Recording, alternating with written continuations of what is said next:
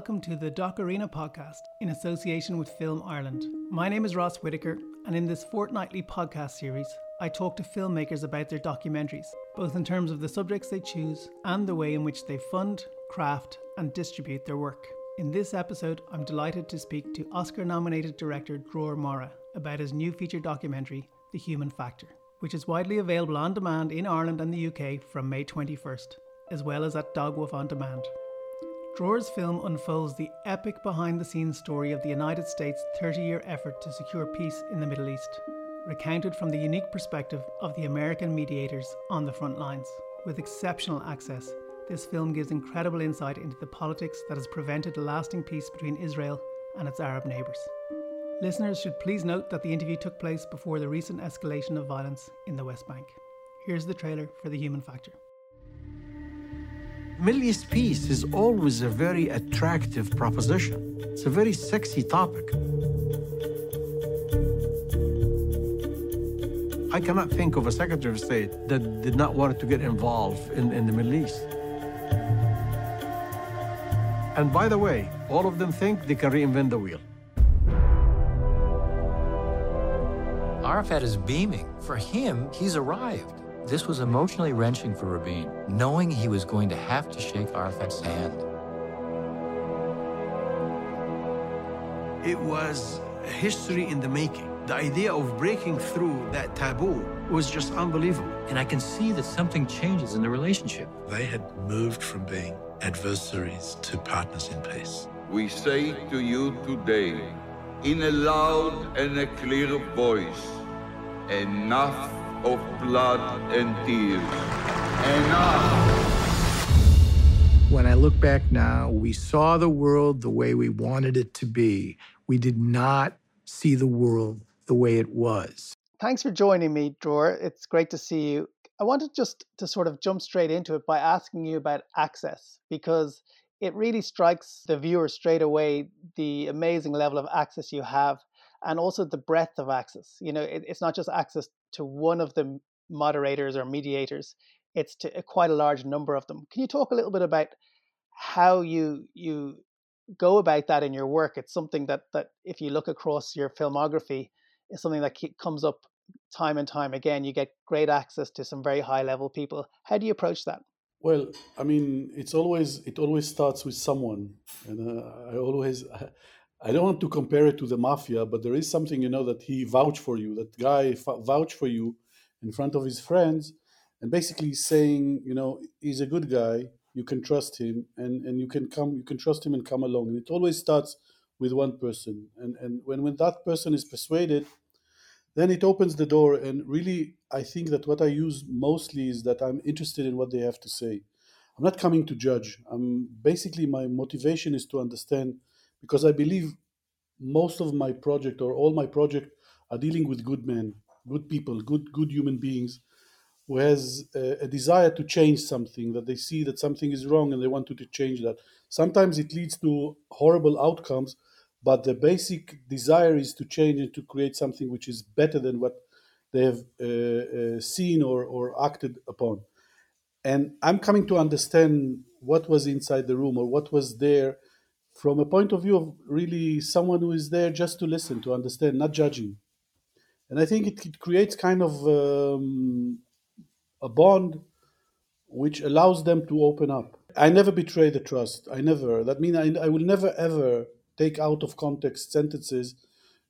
The latitude that the director has is almost, I can do whatever I want almost, because you connect sentences in a way that you can manipulate everything. But yesterday there was a screening of The Human Factor here in Israel, and three of the gatekeepers, three of the former heads of Shin Bet from my previous movie, came as a friends to the movie just to see it. So, and the fourth one was sick, the fifth one is a politician. So it was really nice to see that they, although the movie was a bit harsh on them, they still come and share that, and they feel that they were treated fairly. It's one thing getting access to meeting the people and even to drawing a connection with them, but it's another thing to kind of get them to speak deeply about their experience and to feel that they are allowed to share it. Maybe in this case, these are negotiations that happen behind closed doors. is there another element to the access in that regard in terms of getting them to go to places that they may not have spoken to in an interview setting before? It's a good question. Look, basically, I believe in very long interviews. Means I can just an example for the human factor. I interviewed Dennis Ross, who is the main protagonist in the movie, almost for 35 hours in different stages of in different places, different dates, of course. Each one of them, the rest of the people there, at least 10 hours. So, you know, it's always the first hour is you start to speak, and then you slowly build that trust. He sees you, you see him. I'm interested really. I'm really deeply interested in psychology, and I think also what contributed to that, at least in the human factor, is that they were out of office. They already left. They don't kind of play any formal role. Although Rob Malley is now in the government negotiating the new Iran nuclear deal on behalf of the Biden administration, but they allow themselves to go back to look. They failed. The negotiators at the end failed, so they allow themselves to go back and try to analyze why. And I think that leads to openness because they really want to understand with me what went wrong there. Another element of it that I found very interesting, and I thought it was a great choice, was that you only interviewed the mediators. You didn't look at, say, well, you may have, I suspect you didn't pursue Bill Clinton, for instance, or politicians on the Israeli side, and it becomes a perfect capsule of a point of view of a particular group of people. Was that a very conscious choice? Was that something you wrestle with at all? No, absolutely. I could have, in my other project, which I'm editing now, I interviewed Madeleine Albright, Jim Baker. All of them were interviewed to the other project, and I could have interviewed them. But for me, I wanted to understand that from the point of view of the professionals, of those who were tasked by creating the bridges between the sides and to create that kind of contract at the end, which will lead to a peace. Not to hear politicians. For me, politicians has other reasons to speak, different reasons, but the professionals can speak to you on a professional level. This was our job. Our job was to create the bridge or to create the contract between them, and we failed, and this is the reason why we failed, or uh, same thing. So it was important from the beginning, from the get-go, to speak only with the professionals. And it's funny because as soon as I understood what the film was about, I just thought that is a fantastic choice. I really want to know what these guys are going to say. And it's not necessarily a group of people that everyone would instantly have thought of, let's make a documentary about them, because they're almost from the outside secondary to the drama. But when you watch the film, you realize how central they are to it. How did you actually come to decide to do that? Because it seems like a no-brainer once you realize what you've done, but maybe before you did it, or before anyone would look at it, they might think, is there a film in that? Look, it's again, it's a very good question. The project started at the office of Secretary of State, former Secretary of State Henry Kissinger, and basically for another project when Dennis helped me, and it was in 2015, and we went into the office of Kissinger, and Kissinger told me, Dror, sit outside for a second, or sit beside, I want to speak to Dennis. And he was just before giving a testimony to the Senate Foreign Relations about the Iran nuclear deal, which was about to be signed 2 months or 3 months afterwards. And I sat in the room, and Henry Kissinger, 94 years old man, very sharp, very concentrated, started to have a Q&A with Dennis Ross. And Kissinger was speaking to actually kind of asking in question what will happen if, what happened there, what will happen, what will the supreme leader do, what will Bibi Netanyahu do, what will the president do, how. And it for me was, I think, the most fascinating 40 minutes, because you are almost, like a fly on the wall. And when I went out from that meeting, I said to Dennis, look, I felt like I'm in the White House, like when the president is speaking to one of his advisors and want to understand what will be the ramification of doing or acting in one way or another. And he said to me, this is exactly what happens in the White House. When President Clinton is speaking to me, when President Obama is speaking, that's exactly how it goes. And then I said to him, look, I've never heard, you were in charge of the Israeli-Palestinian, Israeli-Syrian negotiation in the Middle East for the last, definitely during the Clinton administration, but you were involved also during the Bush and definitely during the Obama. Would you be able to come and just share with us, share with me what happened behind closed doors? Because we get only the photo ops outside. And I really want to understand inside what happened there. So I said, let me think about it. And then he decided to do that. So that's how we got into, he wanted to do that. And I got to really, my task was really to try to understand what happened behind those closed doors. And what emerged from that, from those hours and hours, tens of hours of interviews, is the importance of the human factor, the importance of how much the personal relationship between the leaders, between themselves, them with the American president and the negotiators, were a main factor of why we are where we are today. And by the way, just another note on that, it was a daunting challenge to edit this movie because it's negotiators speaking about other people, leaders. They're not speaking about themselves mostly. They're speaking about other people from their experience. So, and the people are changing all the time. So if we are dealing with drama, normally you build characters and you want to stay with them. But here in this drama, the characters are changing constantly, the main character. So Baker starts the movie, then he goes away, he disappears, then comes Rabin, he's been assassinated, then comes Bibi Netanyahu, he's disappeared, then comes Barak, so you had to create, it was a daunting challenge to create a drama that will engage the people in order to watch that and not to be bored by, I want this, he want that, all the negotiation movies that you see, diplomacy. Yeah, I thought a lot about that when I was watching it. That firstly, and you've mentioned how many hours of interviews you had. Um, the film flows very well, and it almost seems quite simple. Maybe on first glance, if you're not analyzing it, but it's anything but, because as you say, you have myriad characters. You are forced in a way to follow a kind of chronology, which is sometimes something that can make the editing difficult. And yet it flows so well. You talk about the daunting challenge. How do you approach that in the edit when you have that much material, and you're kind of forced into certain situations? How did you go about that? Well, I think the most enlightening moment in that process was when I sat with my wife, my beloved wife, who is my harshest critic of all my project, and I listened to her very carefully. So at one point in our home in Berlin, she asked me, "What do you think is the most vivid um, moments that you have in all the interviews that?"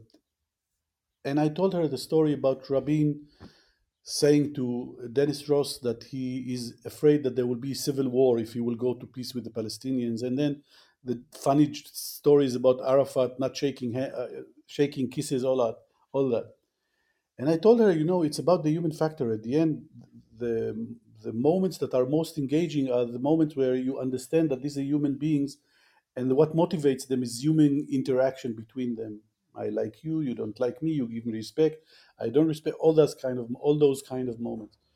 And she said, because until then the name of the movie was The Negotiators. And then she said to me, Dro, the name of the movie should be The Human Factor. And I said, okay, that's interesting, because I told her it's about human factor. And from that moment on, Oron and me, the editor, kind of look at all the pearls of those situation, of those anecdotes of human factor, and we build the context around that. We build the context of it came out, it came chronologically, and then we build the context around those really amazing moments that are being told in the movie. I love that. And it's a really interesting point, because I always think that within a film, people will be could be fascinated by a moment, but without the context, they can't be. So it's always a case of like building the context and then delivering the moment. And that just seems to always work for some reason. Here it was the other way around. First, let's find the moments, those anecdotes that can tell the human story about the relations between them. And there's a lot of stories that have been left out, really amazing stories. And then build the context, because I believe that the audience needs to be with you.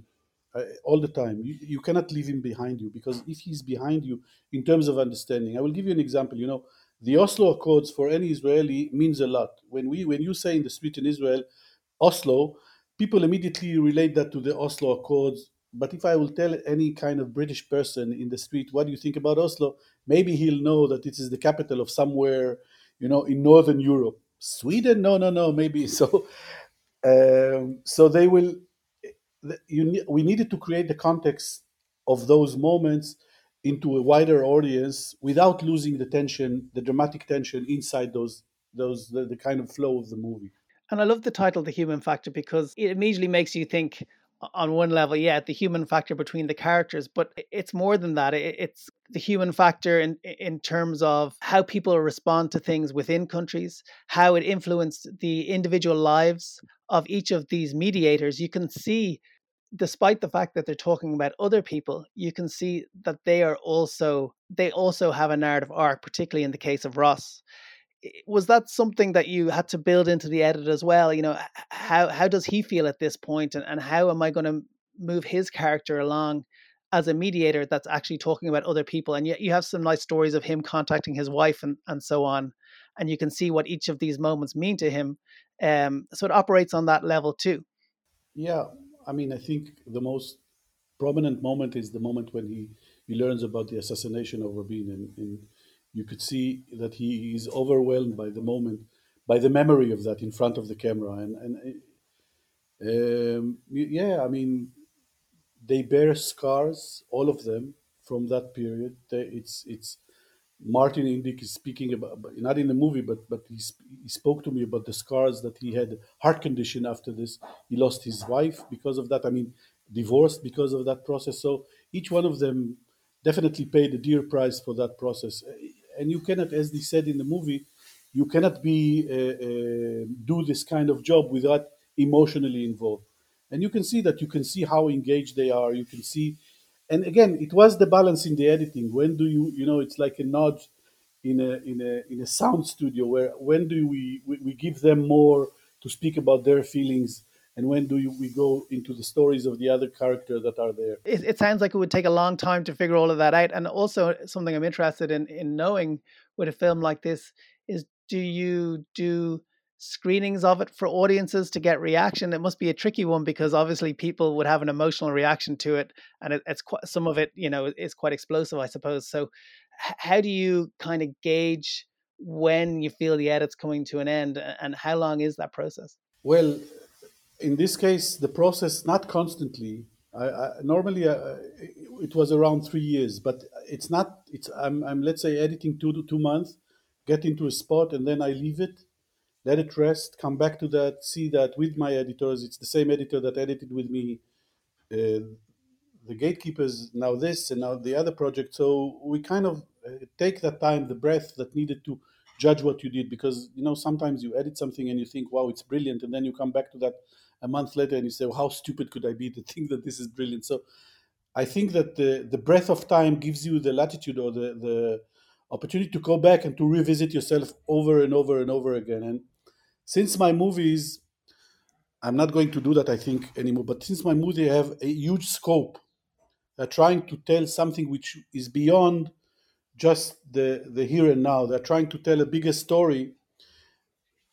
It takes time. You need that time to come and revisit yourself. So I'm normally, it takes, my project needs time to go. Screening I do only when I'm quite sure that this is something that I stand behind. It's not normally when you get closer to the end of the edit process, when I'm happy. I'm not doing screening when I have to be happy with what I have, and then I'm open to listen to people, but I have to be first of all happy with what I'm doing. It's an interesting one. You've mentioned obviously the Gatekeepers a couple of times, and that was a massively successful documentary that you made. It was nominated for an Oscar. How does that affect your career, I suppose, and does it help you raise money for a documentary like this? What's that process? Does it give people a trust when you say, I'm going to make a film about the mediators in the Middle East? They go like, okay, I know who you are, I know the quality that you can bring, I know the point of view you're going to have, and they kind of get a sense of what the project is going to be in a much easier way. I mean, look, being as Michael Barker from Sony Classics, they took this movie as well actually they're going to release it in the state in the beginning of May. He said to me back then, he said, "You don't understand the meaning of being. You can head to your title an Oscar-nominated director, and it does help. It does help. But I would say it helps in bringing. I mean, the professionals can really evaluate more the quality of what you bring into the table when you are saying something like that. Basically, where it helps is in easing the the way to raise money for the next project. That's mainly that. It helps in that. I mean, people know you, people understand that you have kind of certain standard or quality of work, and they respond to that. And then I also noticed in your filmography that you did a lot of cinematography at an earlier point. Can you talk a little bit about the aesthetics of this project? Again, from the outside, like on first glance, you think, okay, I can really see what elements there are in this film. There's interviews, there's footage, there's wonderful photographs, but I think there's a lot more to the film than just saying those three things. So can you talk about how you approach those and how you use them in a way to make them feel in a way more than the sum of their parts? Basically, because the movie is behind closed doors of negotiations, where camera, what I thought is that camera is not never there. So my main objective was, how do you create visual references to those amazing stories when you don't have those visual references? So I can tell you that I worked with a studio in England, in London, just to almost recreate some of those moments in a very advanced way, which was, there was the story of Clinton coming to the funeral of Rabin, and when he sees Perez, he hugs him. And I said, look, I have the story, and it's an amazing emotional moment. How will I be able to create that, to give it a visual references? And we work with that studio in London we took actors and we kind of stitched the faces of Paris and Clinton on the faces just to give this hug. But at the end, luckily enough, I had those amazing photos by the White House photographer. I just needed to present the FOIA Freedom of Information Act. It took my 9 months, and then I got all those troves of pictures of almost all the stories that I got. Now, my challenge was, how do you bring them to life, those photos, those still photos? And it was a huge challenge, which I like CGI a lot. I think that so I used a lot of techniques which were not known. We invented a lot of things as we went with the studio that I'm working with in France, and created this kind of new way to deal with still photos and to bring them more to life. So that was one part of it. The other part of it is, how do you choose the archive, and what kind of archive are you using in that? So it was also, but from the beginning, I knew that those still photos will be the core or the spine of the visual language of the movie. And sometimes when you deal with stills can capture a moment which, when you see on a live action, on a video, you don't see that moment. So there are really some moments that are captured in stills, and the expression on the faces is so expressing, and so showing what is the emotion that goes inside the person.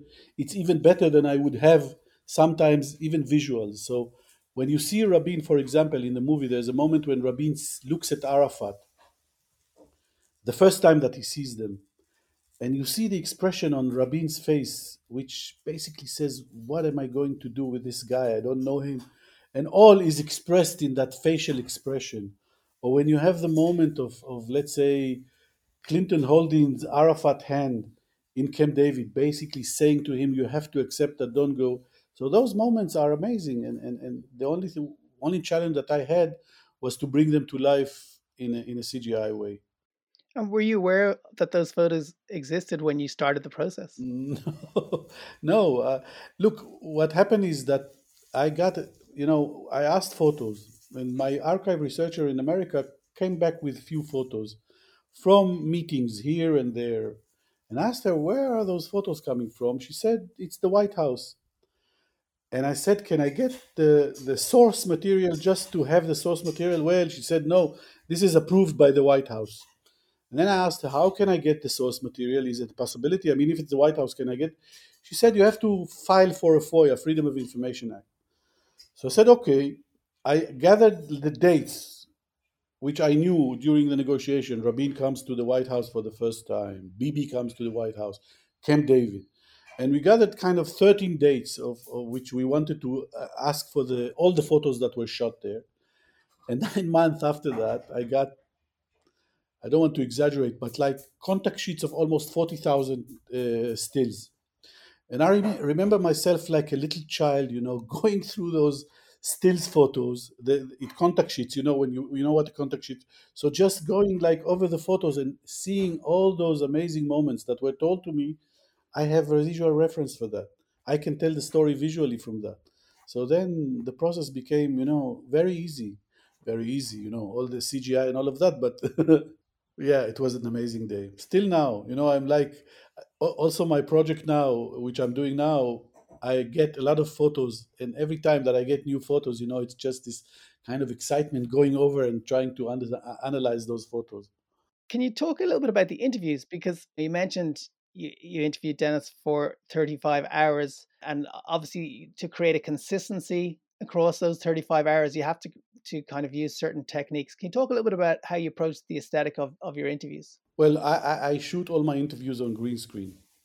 I mean, I bring either we do it in the studio. In this case, we did it in the studio with a green screen, or when I do a lot of interviews, I bring a kind of, let's say, movable studio with me. Just this green screen, we build it and then we create it. Because for me, the aesthetic of at the end result, because let's say I would say 40 to 50, 60% of the movie you're going to sit in front of people speaking, talking heads as we call them.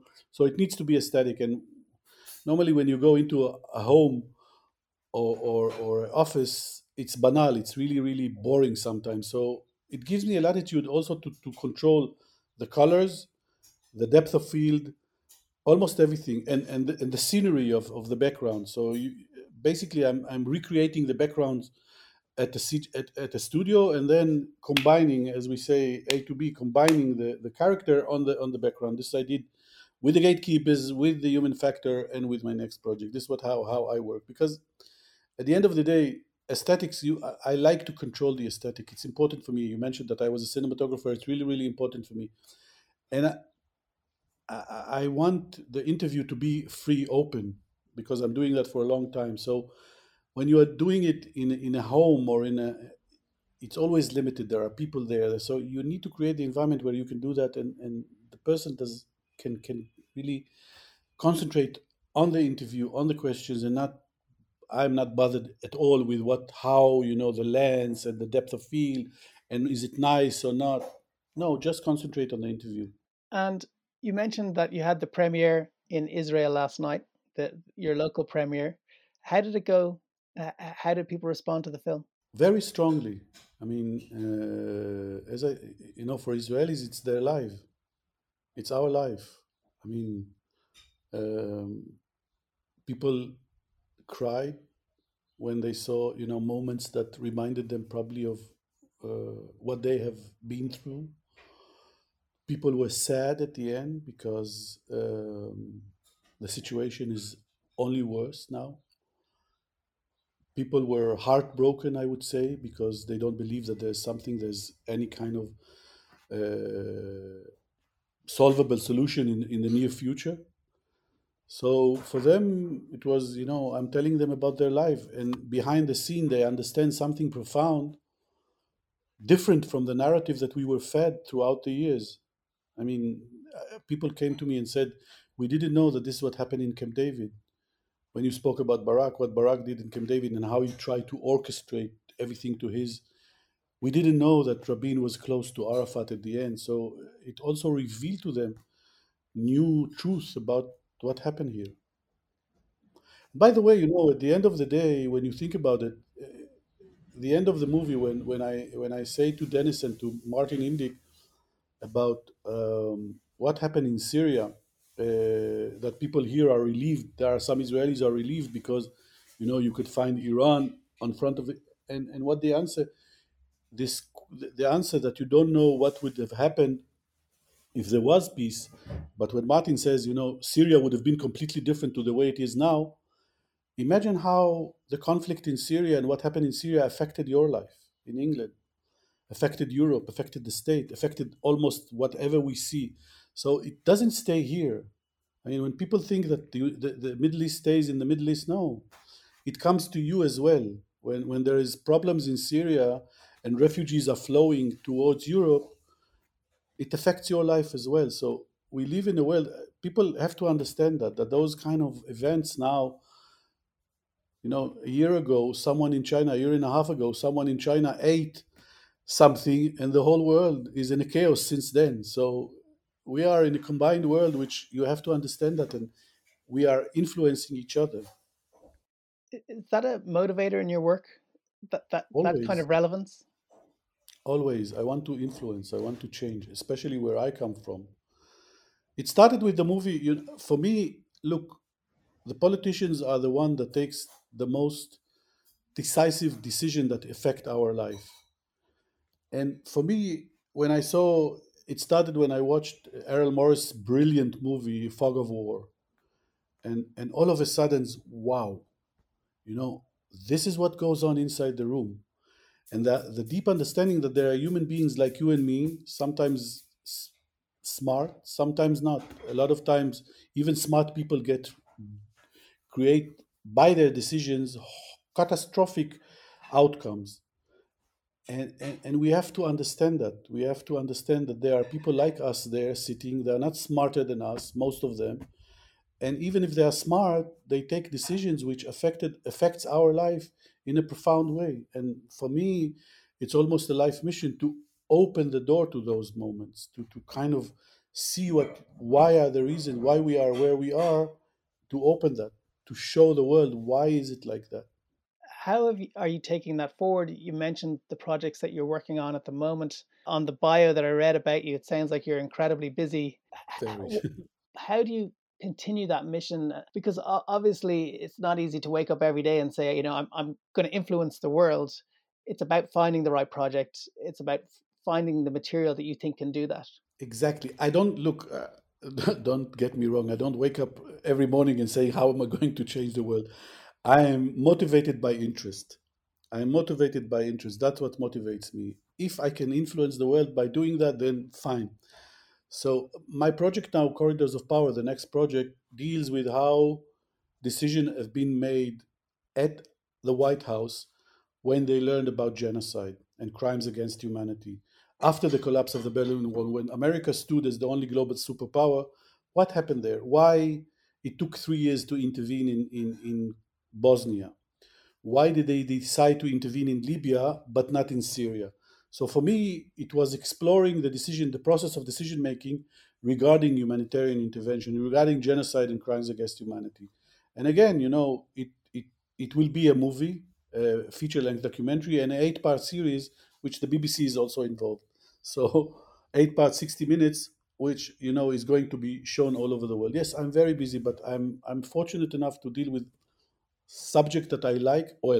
I cannot, I cannot tell you that I wake up every day going in seeing these horrible images of genocide and I'm happy, but at least I feel that I'm doing something which is important. It's interesting talking about your point of view, because in the last maybe 10 or 15 minutes of The Human Factor, an already powerful film becomes incredibly moving, I think. And what I felt to a certain extent was I was getting to the sharp edge of how you felt about it, and you feature a couple of your questions, and also the quotes that you choose from the mediators are incredibly powerful. Is that a conscious thing, towards the end of the film, that almost, you step into the scene in a way, not in a real way, but in some kind of figurative way? You are a very sharp question interviewer as well. Look, yes, definitely. I mean, in all my projects, an ending of a movie is definitely what do you want to say. Is I think the ending of the movie is, in a way, the filmmaker's point of view. And again, if I compare it to the Gatekeepers, if in the Gatekeepers I had a little bit of hope that something can change, which it ends with that kind of notions. Here, I'm completely desperate, or I am, what Gamal, one of the protagonists, says at the end. And unless you are going to accept the other side, there is zero hope for a solution. This is how I feel now. And again, I don't see now any kind of solution, at least in my lifetime. I don't see what in Israel they say, a final deal, a peace process. For a peace process, I don't see that happening in my lifetime here in Israel. It feels like a kind of low point to be finishing on as we begin to wrap this interview up. So maybe I'll ask you a couple of more questions. But I suppose one of the things I would hope is that people that listen to it are maybe documentary makers themselves, or may want to become documentary makers. Is there anything about your career that you've learned that you feel is a real nugget that you can pass on to other people about filmmaking? Don't compromise on anything. Never compromise. I think filmmaking is hard. Is definitely documentary filmmaking is very, very hard, especially from budget point of view, because the budget are limited. Even me, when I get really, I'm privileged enough to work with large budget, let's say comparatively. You always find yourself in a pincer when you don't have enough money to do what you. But I mean, don't compromise. Never compromise. Definitely on the story. You have to compromise on other issues, but the story. And it's really a tough job, because every documentary filmmaker basically, I mean, if you compare the amount of time that a documentary filmmaker, a director, invest in a project, and to the money that he gets at the end, it's really crazy. Because in any other field you would have earned much more money. So there's something about passion there, on doing those projects, and never lose the passion.